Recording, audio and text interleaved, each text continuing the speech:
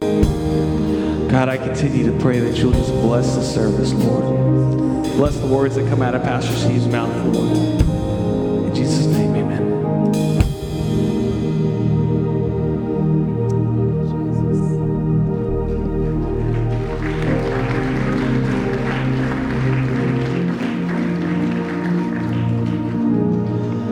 What do you say we do that again, but not make it a polite golf clap? Let's give God some praise. Amen. God is so good. Amen. Well, good morning, family. How many of you feel like you've been to church already? All right.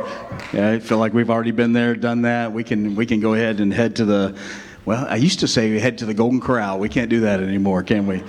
Now we got to head to the Chinese buffet, but that's where we go. Amen. So if you have not tried the Chinese buffet, let me highly recommend it. It is good food. Amen. So good to see everybody this morning. I want to just make a note.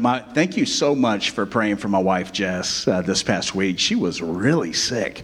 I have not seen her down that sick in a long time, and a lot of you guys texted, called, messaged, prayed for her. Pastor Kenny led service for us on Wednesday night and led you guys in prayer for her on Wednesday night, and just thank you so much for that. I did not come Wednesday night because I wasn't sure if what she had was COVID or not, because it had all the symptoms, but we got the results back and it was negative. It was not COVID, so I'm like, woohoo, I get to preach Sunday. I can be here. It's all good. And my wife is healthy, so I'm glad about that too. It was both of those. So we're good with both of those. But she started feeling better on Friday. Actually went to work on Friday, and then came home, went directly to bed almost. And then Saturday we had the Walk for Life that we sponsor for Citrus Pregnancy Center right here at First Baptist. So we were there. She did not walk. I walked in her proxy, So I took care of that. And then today, she is not with us because she is speaking at Homosassa First Baptist this morning. So we pray for her and lift her up in prayer as she's speaking there on the subject of life for those folks. So we're grateful that she has that ability and opportunities to do that. I want to mention, is Pastor Eddie in the room? Pastor Eddie, stand up, man.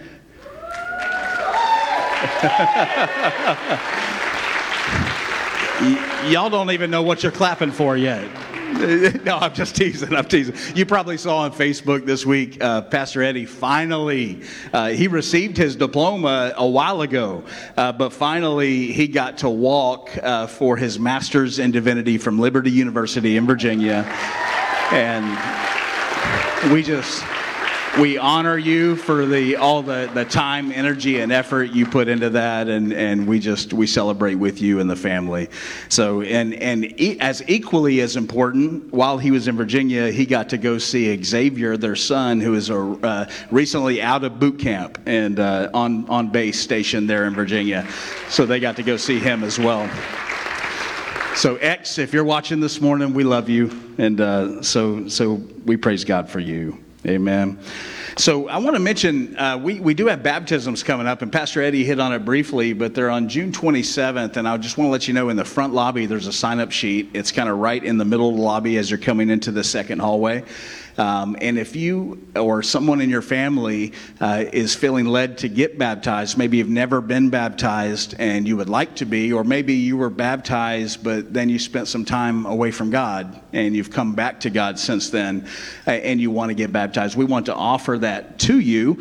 And also Bob Armstrong, right up there behind the soundboard this morning, completely refurbished our baptismal. So last time, though, give him a hand clap of appreciation.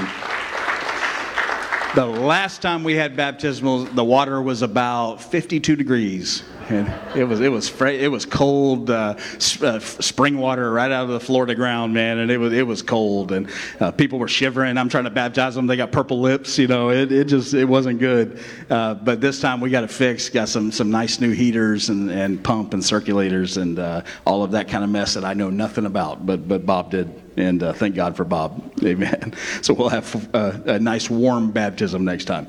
But if you would like to sign up, the sheets are right out there in the lobby, and you have a spot to sign up on, and that's June 27th. So we're giving you a little bit of time to get prepared for that. Invite family members and all of that kind of stuff. Would you turn with me to Acts chapter 10 this morning? We are continuing in our series, Living an Empowered Life. Today is part 6. I'm counting what Jessica preached last week for Mother's Day as part 5. Didn't she do a phenomenal job? I tell you what, it's twofold. One, I'm so grateful that I have a wife that has the ability to preach and teach like she does. And two, I'm scared for my job every time she does it. Because she sometimes is way better than me, man. I'm grateful for her. But she did an awesome job, and she was in Acts chapter 9. We're going to pick up kind of where she left off in Acts chapter 10 this week. How many of you know we are a church that believes the whole Bible? Right, we don't pick and choose which pieces to believe. We don't cherry pick particular scriptures and verses to leave out. You know, we believe in the entirety of the Bible. We believe the whole Bible is inspired by God. That every single area of the Bible is what we believe. It was not only for the past few thousand years, but it was for today. Amen. So it's not only for the first century church, but it's for this century church, right? It's not only for what was going on with the apostles in the early days and the formation of the church, and God was doing some supernatural things during that time, but it's not only for the supernatural things weren't only for that time, but they're also for our time. Amen. That we believe the same God that did the same miracles during that time is the same God that continues to do the same miracles today. Amen. If you believe that, go ahead and just give him a shout. Amen. If you haven't figured out, we're a loud church, and so you can feel free to amen and shout some stuff out as long as it's appropriate. If it's inappropriate, we may look at you funny, but if it's appropriate, we're good with it. Amen. So we believe the things of the early church still apply today. And some of those things is we believe in deliverance and casting out spirits that aren't from God. We believe in transformational mindset change. We believe that is still good today, as good as it was in the early church. We believe in the tearing down of strongholds that the Bible talks about. Strongholds that are formed in our minds by the enemy and from our own experiences to stop us from thinking the way that God thinks or seeing people the way that God sees them. How many of you know we can have strongholds in our mind that keep you from seeing somebody the way God views them? Amen. That there is so much division in our country, and even though it's kind of cycled out of the news cycle, it's still there. There's some division and some hatred and some tensions and things that happen in our country for a long time, but some of that disunity and division and hatred has cycled into the church. Right? You start seeing that in the church. And how many of you know in the church we're called to be unified? We're called to be of one heart and one mind. We're called to stand together as brothers and sisters, no matter our heritage, no matter where we came from, no matter who our mom and dad was, no matter how much sin we committed in the world, no matter what our tone of melanin in our skin happens to be, that we're called to stand together shoulder to shoulder as brothers and sisters in unity in the church. Amen. So as I look out across the crowd this morning, both upstairs and downstairs, I see people from different backgrounds, people from different cultures, people from with different skin tones, people who have come from money and people who don't, and people who come from West Virginia and people who don't. How many of you know West Virginia is its own world, right? That was me, by the way. I came from West Virginia. That's where I was born. I don't always claim it, but sometimes I have to because it just comes out in me, right? But people who come from different areas of the world and people who came from right here in Inverness, Florida. People who traveled the East Coast and the West Coast and people who never left Inverness, right? We have all of those people here in this place. And how many of you know that all of us together, no matter how different on the outside you may seem, you're brothers and sisters. Amen. Amen. We are together, and that's how the early church was, right? The early church was called to be a church of unity, and if they were called to be a church of unity, then we were called to be a church of unity. Amen. So how many of you know there's no more stubborn of a spirit than a religious spirit? There is no more stubborn of a spirit to deal with than a religious spirit. And there's no more gripping of a stronghold in your mind than a religious stronghold. And some of you came this morning, you think, well, isn't that why we're here? Isn't this religion? And no, we don't claim this as religion, although technically it's what it is, but we claim this as relationship with our Heavenly Father. Amen?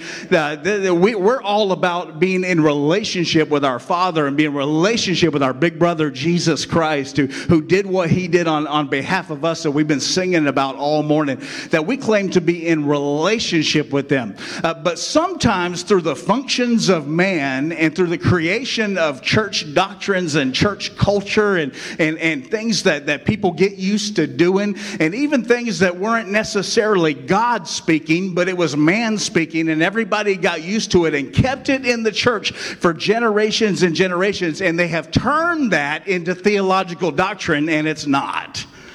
They've turned man-made things into God things, and they're not, right? And when that happens and it gets steeped in your mind, then when God comes through and wants to do something fresh in your life and in your church body and in your home and in your workplace and in your own personal mindset and in your own personal Bible study, and when God wants to do something new and different and breathe in like a fresh blowing wind of the Holy Spirit coming through your house, and then all of a sudden you bow up at Him.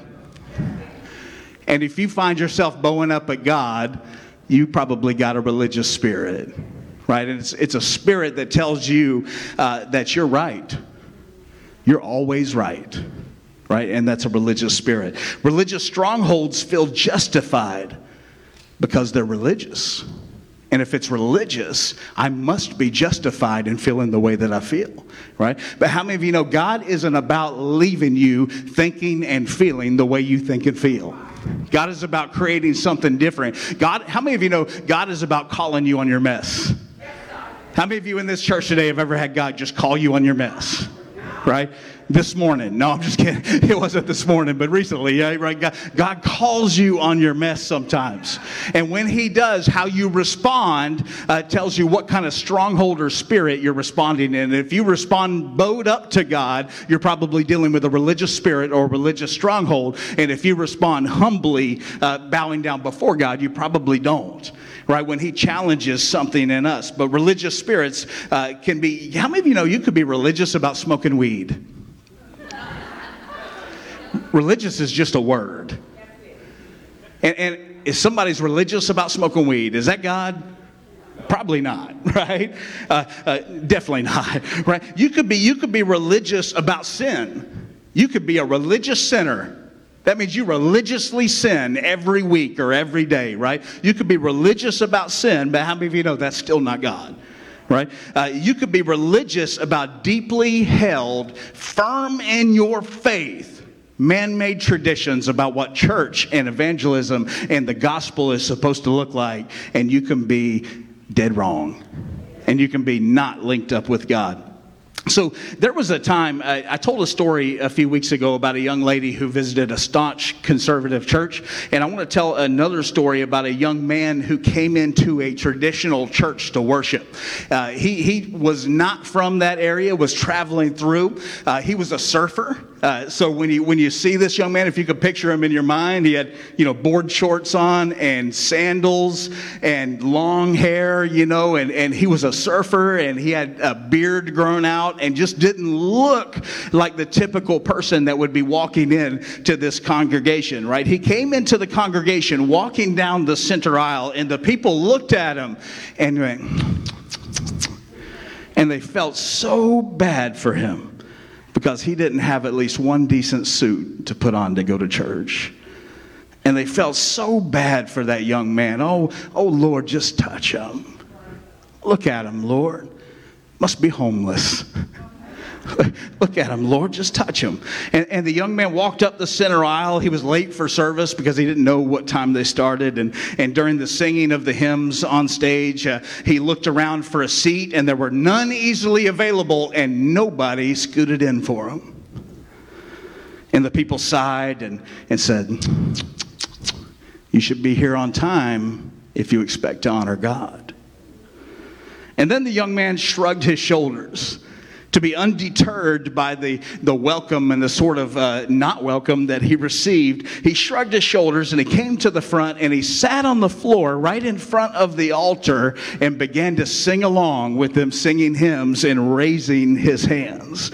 He began to raise his hands and sing. And then as he was singing and raising hands, an older gentleman in his 80s in the back slowly began to stand, straightened his suit, grabbed his cane, and began the long, slow walk from the back of the sanctuary up to the front where the young man had plopped himself down and crossed his legs and began to worship.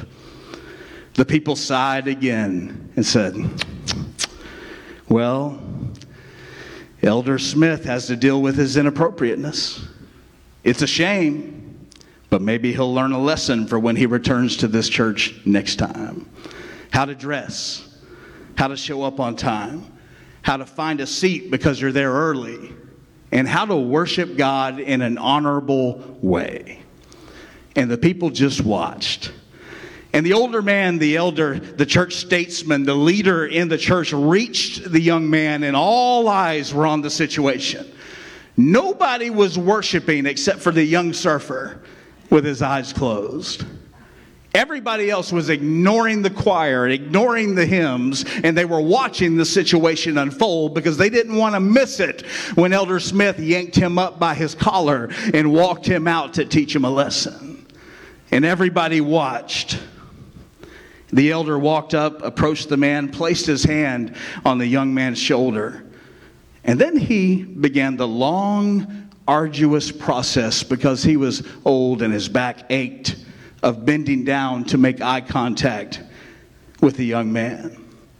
But this congregation was surprised because he continued on down, past the eye contact, until the elder seated cross-leg style right next to the surfer on the floor. And he laid his cane down and he began to lift his hands in worship with the surfer. There's two different spirits that we find in churches today, right? And I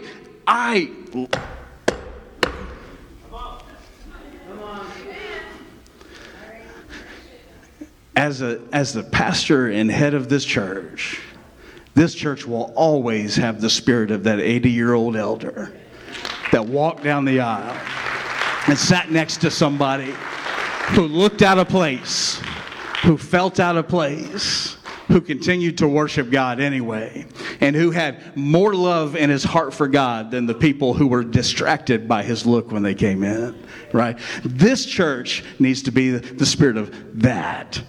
But all too often, in churches across the United States of America, people walk in and feel unwelcomed rather than welcome. There's a story I heard this weekend about Mahatma Gandhi.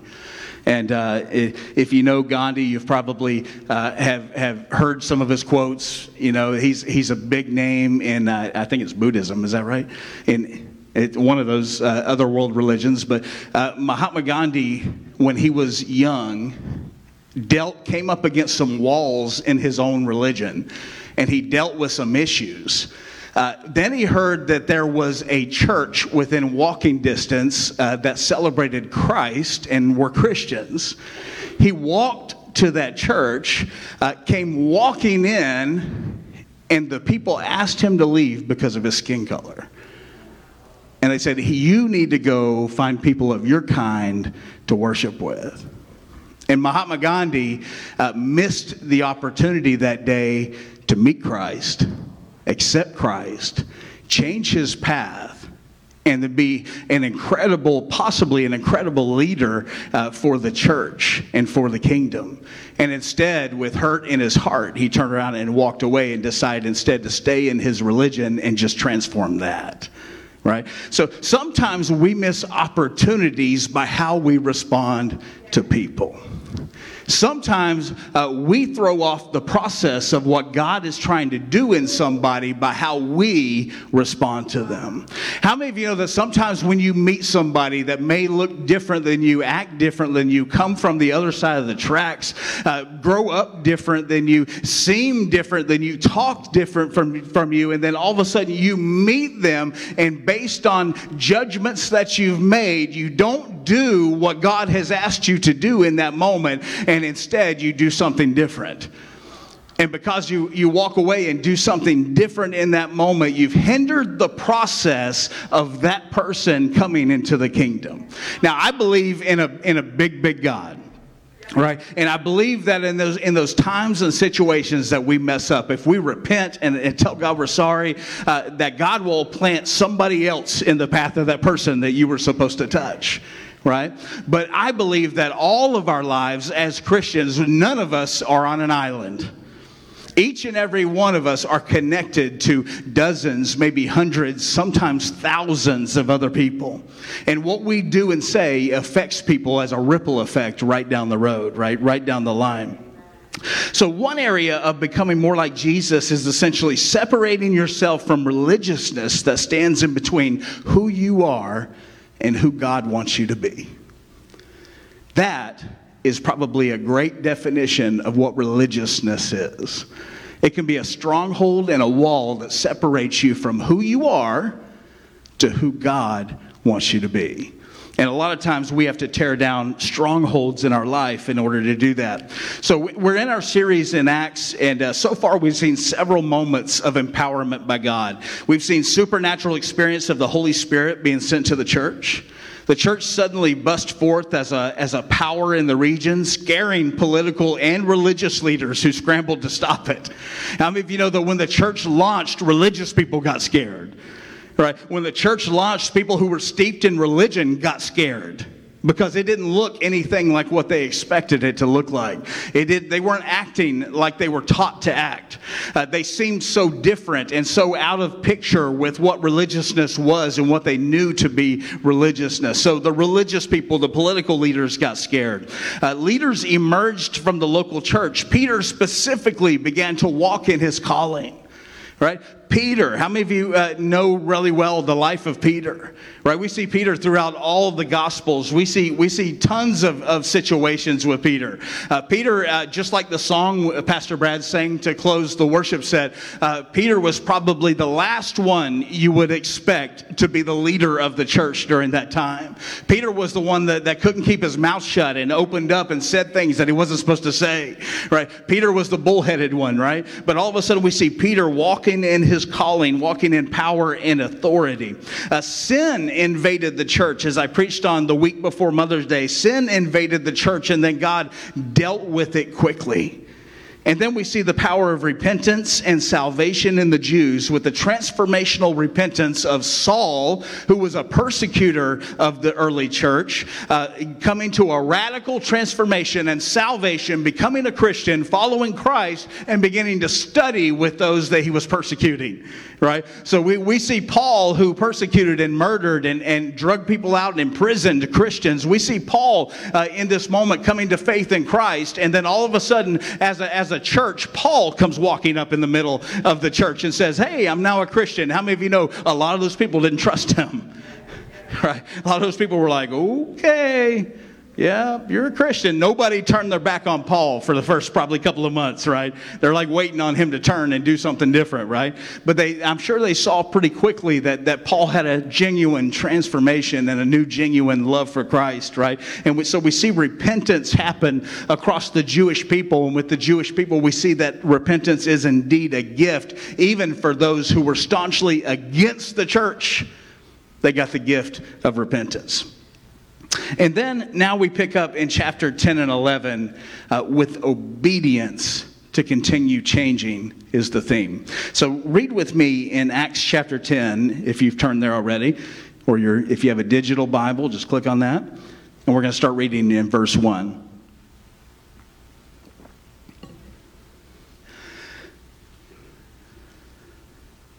There was a certain man in Caesarea called Cornelius, a centurion of what was called the Italian regiment, a devout man and one who feared God with all his household, who gave alms generously to the people and prayed to God always. About the 9th hour of the day, he saw clearly in a vision an angel of God coming in and saying to him, Cornelius. And when he observed, he was afraid and said, What is it, Lord? So he said to him, Your prayers and your alms have come up for a memorial before God. Now send men to Joppa and send for Simon, whose surname is Peter. He is lodging with another Simon, by the way, another Simon, a tanner, whose house is by the sea. He will tell you what you must do. And when the angel who spoke to him had departed, Cornelius called 2 of his household servants and a devout soldier from among those who waited on him continually. So when he had experienced all these things to them, explained all these things to him, he sent them to Joppa. So we have first a new character coming up in the book of Acts. As we're traveling through, we see somebody that we haven't seen before. We see Cornelius, who happens to be a centurion of the Roman army, of the Italian regiment, who found in the God of the Jewish people something exceptional. This was a man who was opposed to the Jews, supposedly by his stature and by his job title and who he was, called to keep order as they stayed there and took care of that region. Right, he was called to keep order, and we see Cornelius come up. And Cornelius, the Bible says something strange, something different about a centurion. Right, this centurion, he and his household feared the Lord. There was something strange going on. It was different. It was different for a centurion during that time, for his household to fear the Lord. And when it says he feared the Lord, they're talking about the God of the Israelites, right? He feared the God of the Israelites. That means he honored him. He respected the God of the Israelites. This man gave generously to the local Jewish people. It was the 9th hour of the day in this story, which means 3 p.m., which is a designated prayer time for the Jews. So he was even praying at the same time that the Jews were praying. So at the 9th hour of the day, he found himself praying. Now, he honored God, loved God, prayed to God, gave alms to the Jewish people, loved the Jewish people, but yet he wasn't allowed in the temple. Cornelius couldn't go in the temple. The Jews would have referred to Cornelius as a proselyte of the gate rather than a proselyte of righteousness. In other words, you can have so much of God, but you can't have all of this. Right? You're welcome to have some of it, but you can't have all of it. Right? And that's what the Jews were saying to Cornelius of the time, that yes, you love God. We can tell that you love God, but you have to still stay at the gate. You're a proselyte of the gate. You can't walk in and have all of what we have, right? You have to stay to a certain point. You can't get any further than that because of who you are. Right? So they're basically against Cornelius just because of his heritage and where he comes from, and because he's not a Jew, and because all tradition says that non-Jews, Gentiles, are not allowed inside the temple. Right? So he believed in God and served him, but could not have all that God had to offer, but only because of the religiousness of man. So he was obviously afraid. At this point, Cornelius was praying, and an angel of the Lord appeared to him. He was obviously afraid, and he asked, "What is it, Lord?" The angel said, "God has noticed you." Right? How many of you know that sometimes when you feel like you've been all alone, and you feel like you're desperate, and you feel like nobody in the world is paying attention to your situation? Can I tell you today that God notices you? God knows where you're at. God knows what you're dealing with. And if you've been faithful to remain faithful to be in relationship with God, that in your time of need, God will notice you.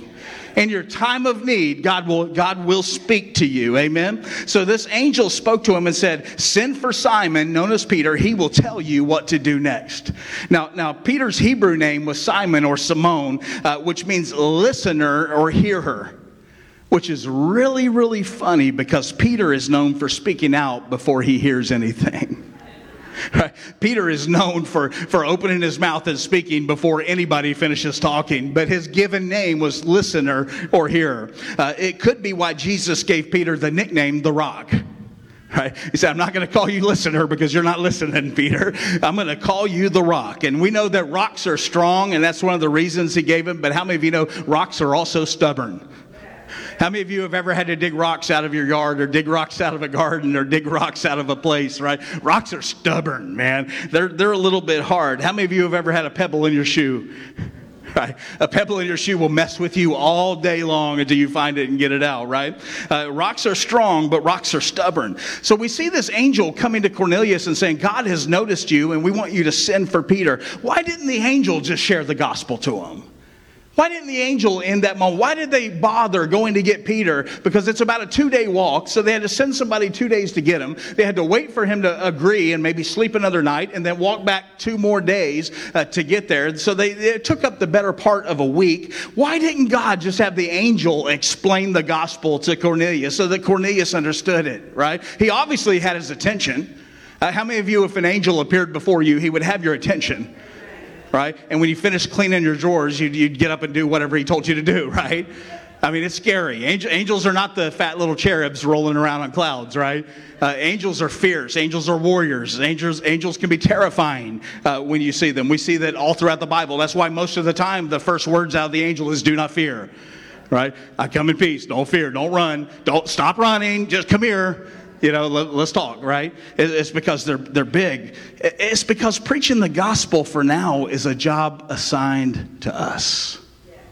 It's not a job assigned to the angels. Angels don't have the job to preach the gospel. That's specifically assigned to you and me. That we're designed to tell the story of the gospel and preach the gospel. Matter of fact, throughout the Bible, the only time we see in the Bible an angel preach the gospel is at the end of the end times. And at the end of the end times, God sends an angel to and fro across the earth, preaching the gospel from the sky so that he knows every person on earth had heard the gospel and had the opportunity to repent. Right? That's the only time we see in Scripture an angel preaching the gospel, and that's the end of the end times. But can I tell you today that it was also for Peter? He went and got Peter for Peter. Cornelius would have listened to the gospel gladly from the angel and done whatever he asked him to do and began to worship Jesus. Cornelius would have done that. But he sent for Peter, specifically for Peter, because look at your neighbor and say, Peter was stubborn. Now look back at him and say, so are you. No, I'm just kidding. Don't do that. You get mad. People get mad. You say it about yourself. That's good. How many of you know that God will place situations in your life that not only give you the opportunity to work or serve or minister to somebody else, not only for them, but to do it for you?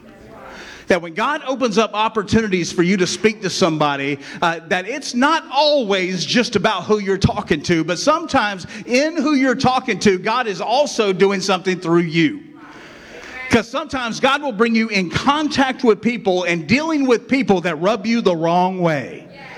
People that cause you concern. People that irritate you. People that get on your last nerve if you're from the South, right? People that you just don't want anything to do with, and God will say, oh no, you're linked with them. Why, God? Why? Come on, God, link me to somebody else, Lord. I'm on my last nerve. And God's going, no, because I'm trying to teach you something in this. Right? I'm trying to teach you to have the proper heart and to have the proper mindset to deal with the gospel. And sometimes I have to test that by sending somebody along that makes it hard for you to do what I've called you to do. And in that moment, if God made it hard for you, listen, if you're dealing with somebody, ministering to somebody, feel connected to somebody, but you don't like it, God is trying to do something in you. God is trying to do something in you in that moment. Listen, unless it leads you into sin, right, then you know that they were not linked to you by God. So if it leads you into sin, it wasn't God that sent that person into your life. But if you know that it was God that sent that person into your life, but it annoys everything within you, then you know God is not just using you to do something in their life. He's using them to do something in your life. How many of you got somebody that's just annoys you? It's okay to say it, man. We're truth tellers here in the church, right? It's all right to say it, right? Sometimes you got people in your life that just annoy you, right? But God, just know and recognize the signs that probably means God's trying to do something in your heart. God's trying to do something in you, right? So we see this in this moment. Let's finish reading chapter 10, or jump into the next few verses, which are 9 through 16. So the next day, as they went on their journey and drew near the city, Peter went up on the housetop to pray about the 6th hour. Again, this was a time of prayer for the Jews. Then he became very hungry and wanted to eat. The 6th hour is around noon, so probably lunchtime, right? But while they made ready, he fell into a trance and saw heaven opened and an object like a great sheet bound at the 4 corners descending to him and let down to the earth. And in it were all kinds of 4-footed animals of the earth, wild beasts, creeping things, birds of the air. And a voice came to him and said, "Rise, Peter, kill and eat." And all the hunters in the room said, "Amen." But Peter said, what? "Not so, Lord." Remember what I said about if you bow up to something God tells you to do, you're dealing with a religious spirit or a religious mindset? He said, "Not so, Lord, for I have never eaten anything common or unclean." Right? And if you can see Peter saying this in the moment, maybe a touch of pride coming through. "No, Lord, for these lips have never, Lord, touched anything unclean." Right? Probably an English actor played that role. You know? I don't do an English accent, or I try. But he said, "No, Lord, nothing has ever touched these lips that is unclean." Right? In the moment, he just, no, right? And pay attention to verse 15. And a voice spoke to him again a second time. How many of you know God ain't going to leave you? You just tell him no. Right? "No, God, I'm not doing that." And a voice spoke to him a second time. And what God has said and what God has cleansed, you must not call common.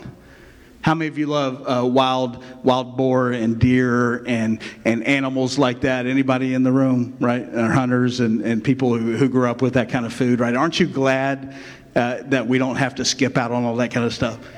Right? We get to have it, right? So he told Peter, "What I have cleansed, you must not call common." And then it says in verse 16, this was done 3 times, and then the object was taken up into heaven again.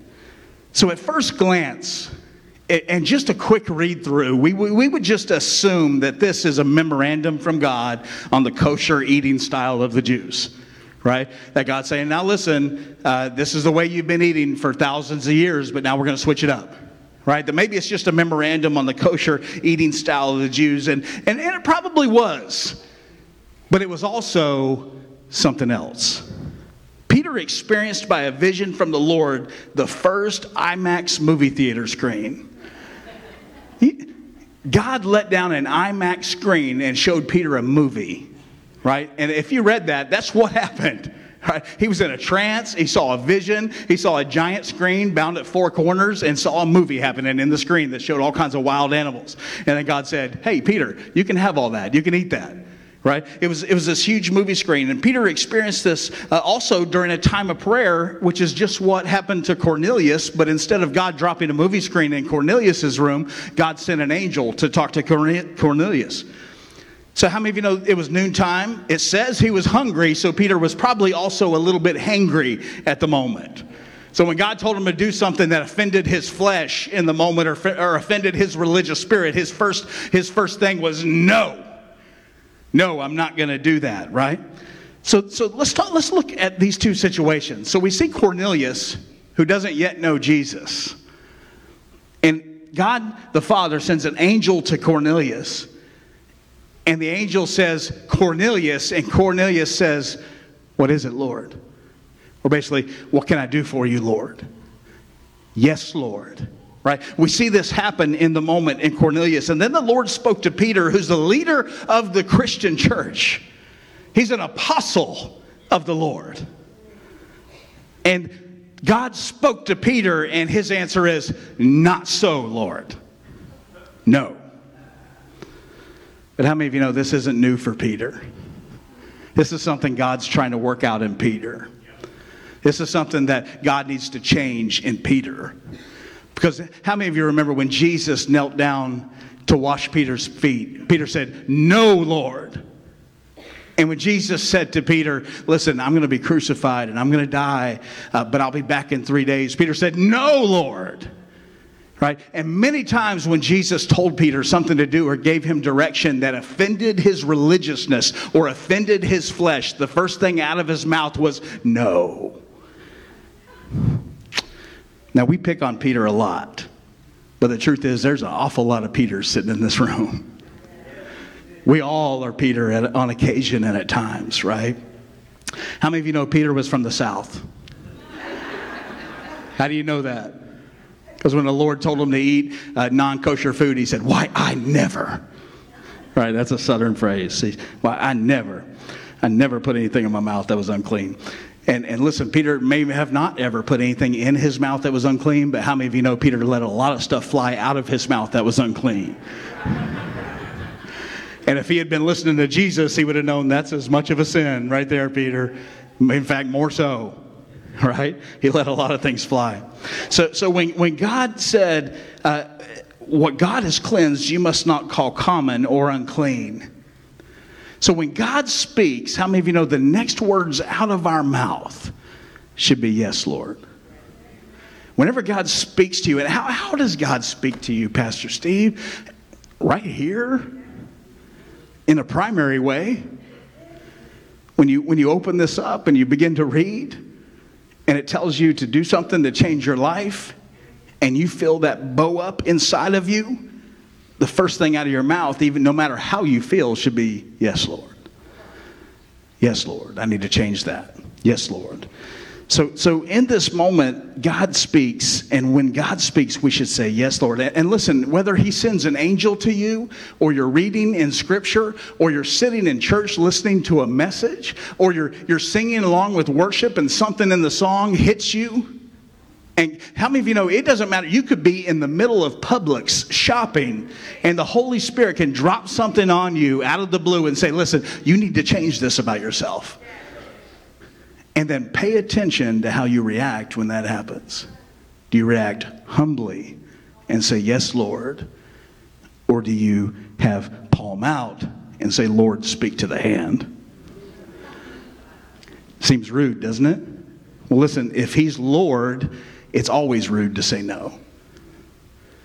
That's an oxymoron. Lord, no is an oxymoron. Because if he's Lord of your life, when the Lord speaks to you, the answer should always be yes. Yes, Lord. Right? So the Lord sent this vision to Peter 3 times. Again, stubborn. Say stubborn. Sent it to Peter 3 times. Do you think the Lord just really wanted Peter to try bacon? About a quarter of y'all got that. Jews didn't eat pork. Right? Do you think God just really wanted Peter? Man, listen, you got to try this. Like, bacon is good. like try this, Peter. Right? It could have been. Yeah, definitely the Lord wanted Peter to try bacon. I think that's a definite, right? Maybe he wanted to prepare Peter for missionary food. Because Mr. Ray Zentz, how many times did you have to eat something out of the ordinary in Africa? Right? Something that you weren't, well, you kind of grew up in Africa, so hot dogs here might be out of the ordinary for you, but sometimes missionaries go into the field and they have to eat something out of the ordinary. You think maybe he was preparing Peter, like when you go to evangelize and reach the lost, like you're going to have to eat some stuff maybe that isn't what you're used to, right? Maybe that's what it meant in the moment. Listen, the only out-of-the-country missionary trip I've ever taken was to Uruguay, and I would go again in a heartbeat because Uruguay, all they eat is barbecue and French fries, man. I'm like, I am in. Yes, I'll take some more barbecue. Yes, that's what they eat. Asada. So, how many of you know that, maybe the Lord wanted Peter to try bacon because bacon is so good. And maybe the Lord was preparing him to change the dietary habits because the church wasn't going to be living under the strict laws of the Jewish people anymore, but was going to be living under the laws of God, doing things a little differently. Right? Maybe all of that, but just maybe this. Maybe the Lord wasn't so concerned about changing Peter's eating habits as he was about changing Peter's heart. So in the moment, the way that the Lord knew that he could offend, how many of you know God will offend you quick if he can get to your heart doing it? And maybe in the moment, God knew the quickest way to offend Peter to his heart was through his eating habits. And when he revealed something in his eating habits, then Peter would get it in his heart and in his head. Right? God will use the strangest things in your life to reveal things to your heart, to change your heart. So the rest of chapter 10 and through chapter 11, we see Peter respond to the Lord and go to the household of Cornelius to preach the good news. Peter shows up and Cornelius falls down in worship. And Peter says, whoa, I'm just a man. Yes, the angel told you to call for me, and yes, I'm coming, and yes, I'm going to teach you and preach to you, but I'm just a man. Do not worship me. Right? Stand up. So in this moment, we see that. And then before Peter preaches, he lets them know how uncomfortable he is. Listen.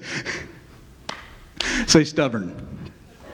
God sent an angel to a man who sent people to get Peter, who told him the story of an angel coming to a man who didn't know Jesus, didn't know Peter, but sent him and told him where he'd be to be there. And Peter walks in the room after God turned on an IMAX movie and told him that he could eat anything and don't call unclean what I've called clean, and had a double meaning, which is food and people, right? And after all of that, Peter walks in the room and goes, just so you know, it's illegal for me to be here with you people.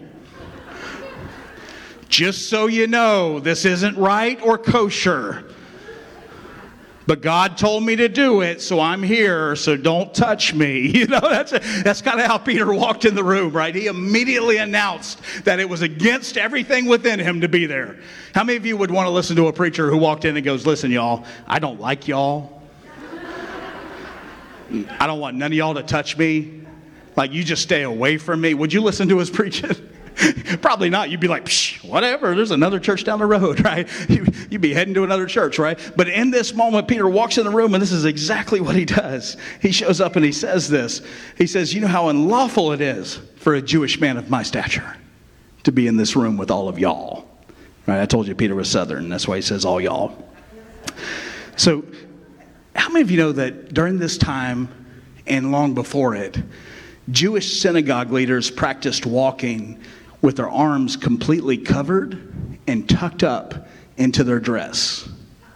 Completely covered and tucked up so that you didn't see any skin. And the reason that was so when they were out and about in the city, that they didn't accidentally touch a Gentile. What's a Gentile? A non-Jewish person.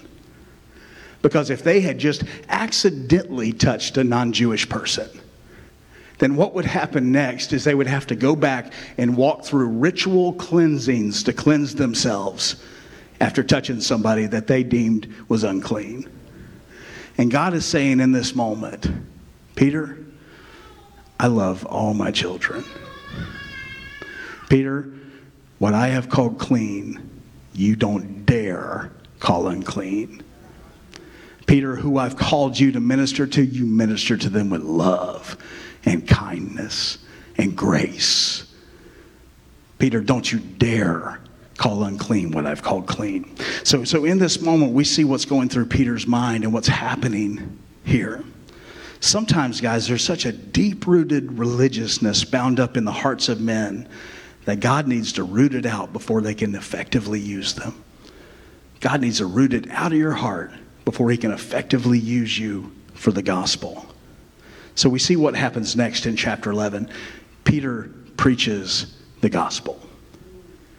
Peter shares the good news. We spent 4 to 6 weeks here talking about the gospel and what the gospel is and the good news of the gospel. This is what Peter shares with them.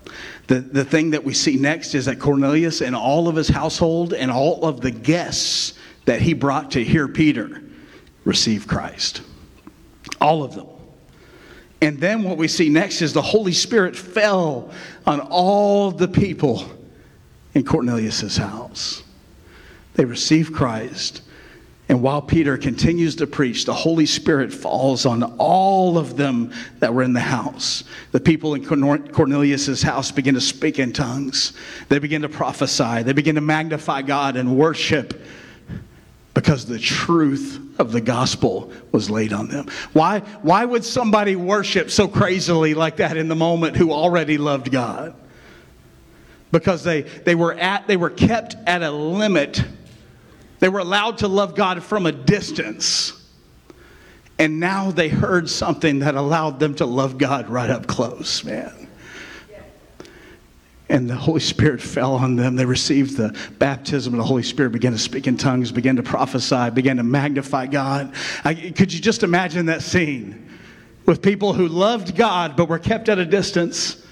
And then all of a sudden they were pulled in close to God and they got to really feel Him and really touch Him and really know that He's real. And in that minute they worshiped. They worshiped. And then, but remember when I told you about God's doing a twofold work? Peter didn't come by himself. He brought a group of men with him who were also Jews. Probably because he was scared to go to a centurion's house and a Gentile's house by himself. But he brought this group of people with him. Went into the house. The next thing it says in chapter 11 is that all those with Peter who were Jews were astonished at what the Lord was doing. They were astonished. God will do something in somebody's life, use you to do it, and cause you astonishment from it. Because He's trying to do something in them and trying to do something in you at the same time. Amen? So when they all picked up their jaws off the floor, they got to work water baptizing them in the name of the Father, the Son, and the Holy Spirit. They began to baptize all who were in Cornelius' household. This story is miraculous. That's why I love that we're spending this time in Acts. Because this is a refreshing book to the church. This is a book that the church needs to get back to first and foremost in your mind. So that we can continue to do the work of the gospel. So we can continue to do the work for the kingdom. Right? This story is miraculous and supernatural, but how many of you know it still wasn't without its struggle? As we come to the end of 11, Peter returned to Jerusalem, and the apostles and the brethren of the church were there, heard what happened, heard what Peter had gone to do, and they questioned him angrily about eating the Gentiles' food and spending time in a Gentile's home. Religious spirits. Stubbornness. Yelled at him. Peter, I can't believe you went to that Gentile's house. Peter, I heard you ate bacon. Peter, I heard you had shake and bake pork chops. How are we supposed to follow you eating bacon and pork chops? You better go wash up now after you've spent all this time in a Gentile's house. They approached him angrily in this moment, deep-rooted religiousness. But then Peter begins to speak. He tells the story in its entirety. Everything that he saw, the IMAX movie, the trip, what he saw and experienced at Cornelius' house, when he saw Gentiles baptized in the Holy Spirit, speaking in tongues and prophesying and magnifying God. That they baptized them and they were full-fledged followers of Jesus Christ, and there was nothing different in them as there were with them. And he told this whole story in its entirety. And then Acts 11:18 says this: when they heard these things, they became silent. Church, sometimes we need to shut up. Sometimes when we're saying the wrong things out of our mouth and the Holy Spirit quickens you, the best thing that you can do is become silent. Just zip that lip. Listen, I'm not preaching down.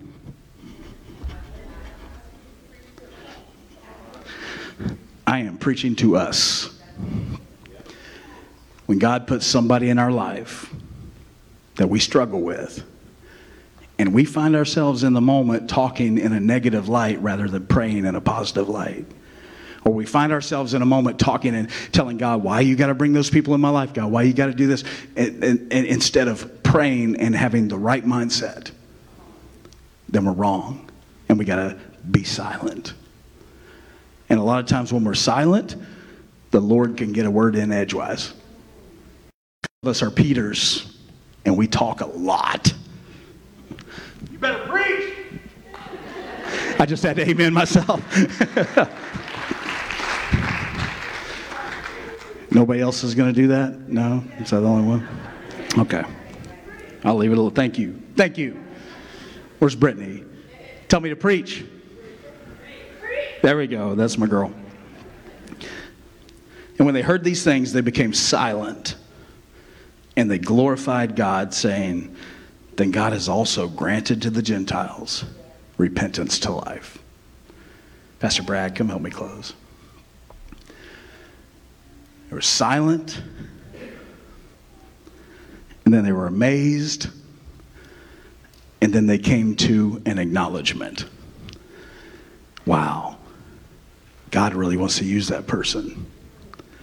Wow, God, you used me despite all the obstacles to reach that person. God, you must really love them, and you must really have a strong work to do in me. So God, I humble my heart before you today. Would you stand with me today? So I've been ending this series with some big ideas. These are the ideas that we should take with us throughout the week, pray over, think about, meditate on, apply it to our life, right? These are the big ideas. Big idea number one, who God has forgiven and accepted and called son or daughter, we should also forgive and accept. Number two, when the Lord speaks, we say, yes, Lord. What does that look like, Pastor Steve? That means if an angel showed up in your living room, it's yes, Lord. Or if you open the Bible and it says, you really are supposed to forgive because the Lord forgives you as you forgive others, we say, yes, Lord. Or we open up our Bible and it says, if you're having any part in any of these sins or unrighteousness in your life, you should repent immediately and run away from those sins. And our answer is, yes, Lord. Or it says, if you have something against your brother or sister in the faith, then rather than talking about them, we should go to them and work it out. And the answer is, yes, Lord. Yes, Lord.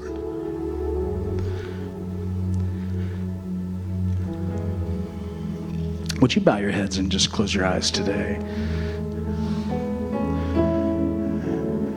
Is there anybody in this room that you recognize and realize right now that you need Jesus Christ?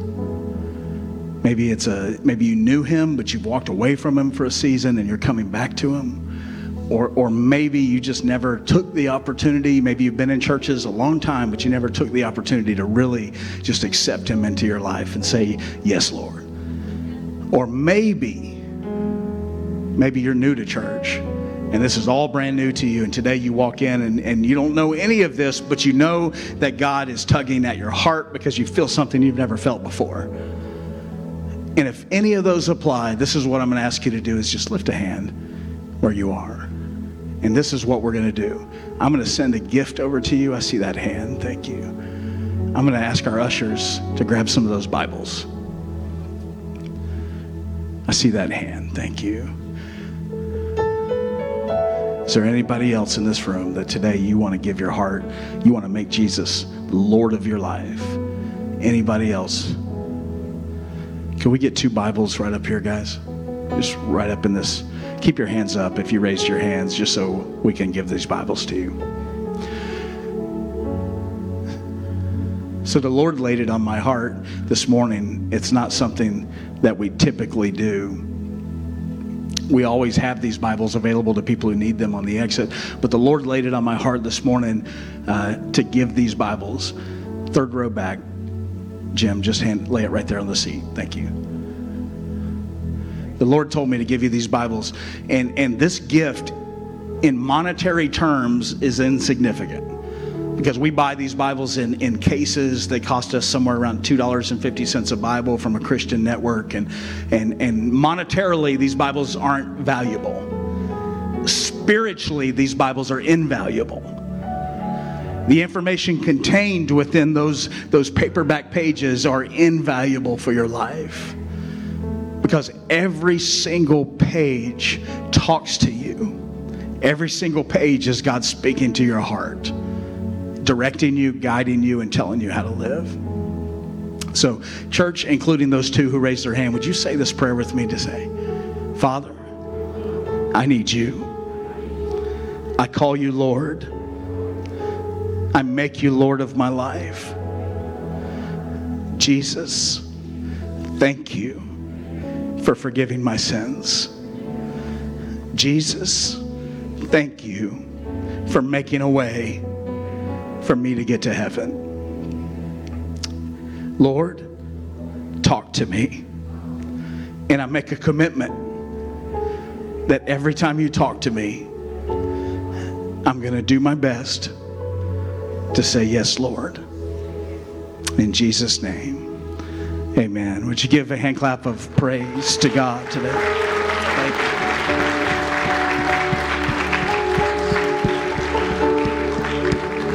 This is how I want to close service today. If everybody in the room, if you're comfortable with it, if you're not comfortable with it, I understand. But everybody in the room is comfortable with it. Would you just lift a hand?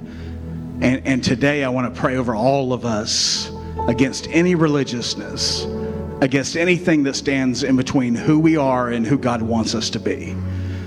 Father, I pray and I come against and bind any religious spirits that might be bound up in the hearts of men or women. Father, I pray today that as we listen to your word and as we read the book of Acts, Lord, and as your word is anointed and powerful, that it goes forth to our heart today, Lord, that through your word and through your scripture, Lord, that we would have the right mindset towards people. Father, I declare today in the mighty name of Jesus that if anybody in this place is carrying a religious mindset or a religious spirit, that it must go right now in the name of Jesus Christ. Father, we speak against any spirits that are not of you. They must go right now in the mighty name of Jesus Christ. Father, any religiousness in their mindsets, Father, any strongholds, we tear down by the authority and the power of Jesus Christ today. Lord, we ask that our hearts would be just open to receive what it is you have for us. Father, help us to become the people you desire us to be. Help us to be open to hear your word when we need to hear it. Help us be open to receive your word no matter how it comes, Lord. As long as it lines up with your scripture, we receive your word and we apply it to our life. And Father, we give you all praise and all glory today in the mighty name of Jesus. And everybody said, amen. God bless you guys. Let's give the Lord a hand clap of praise today.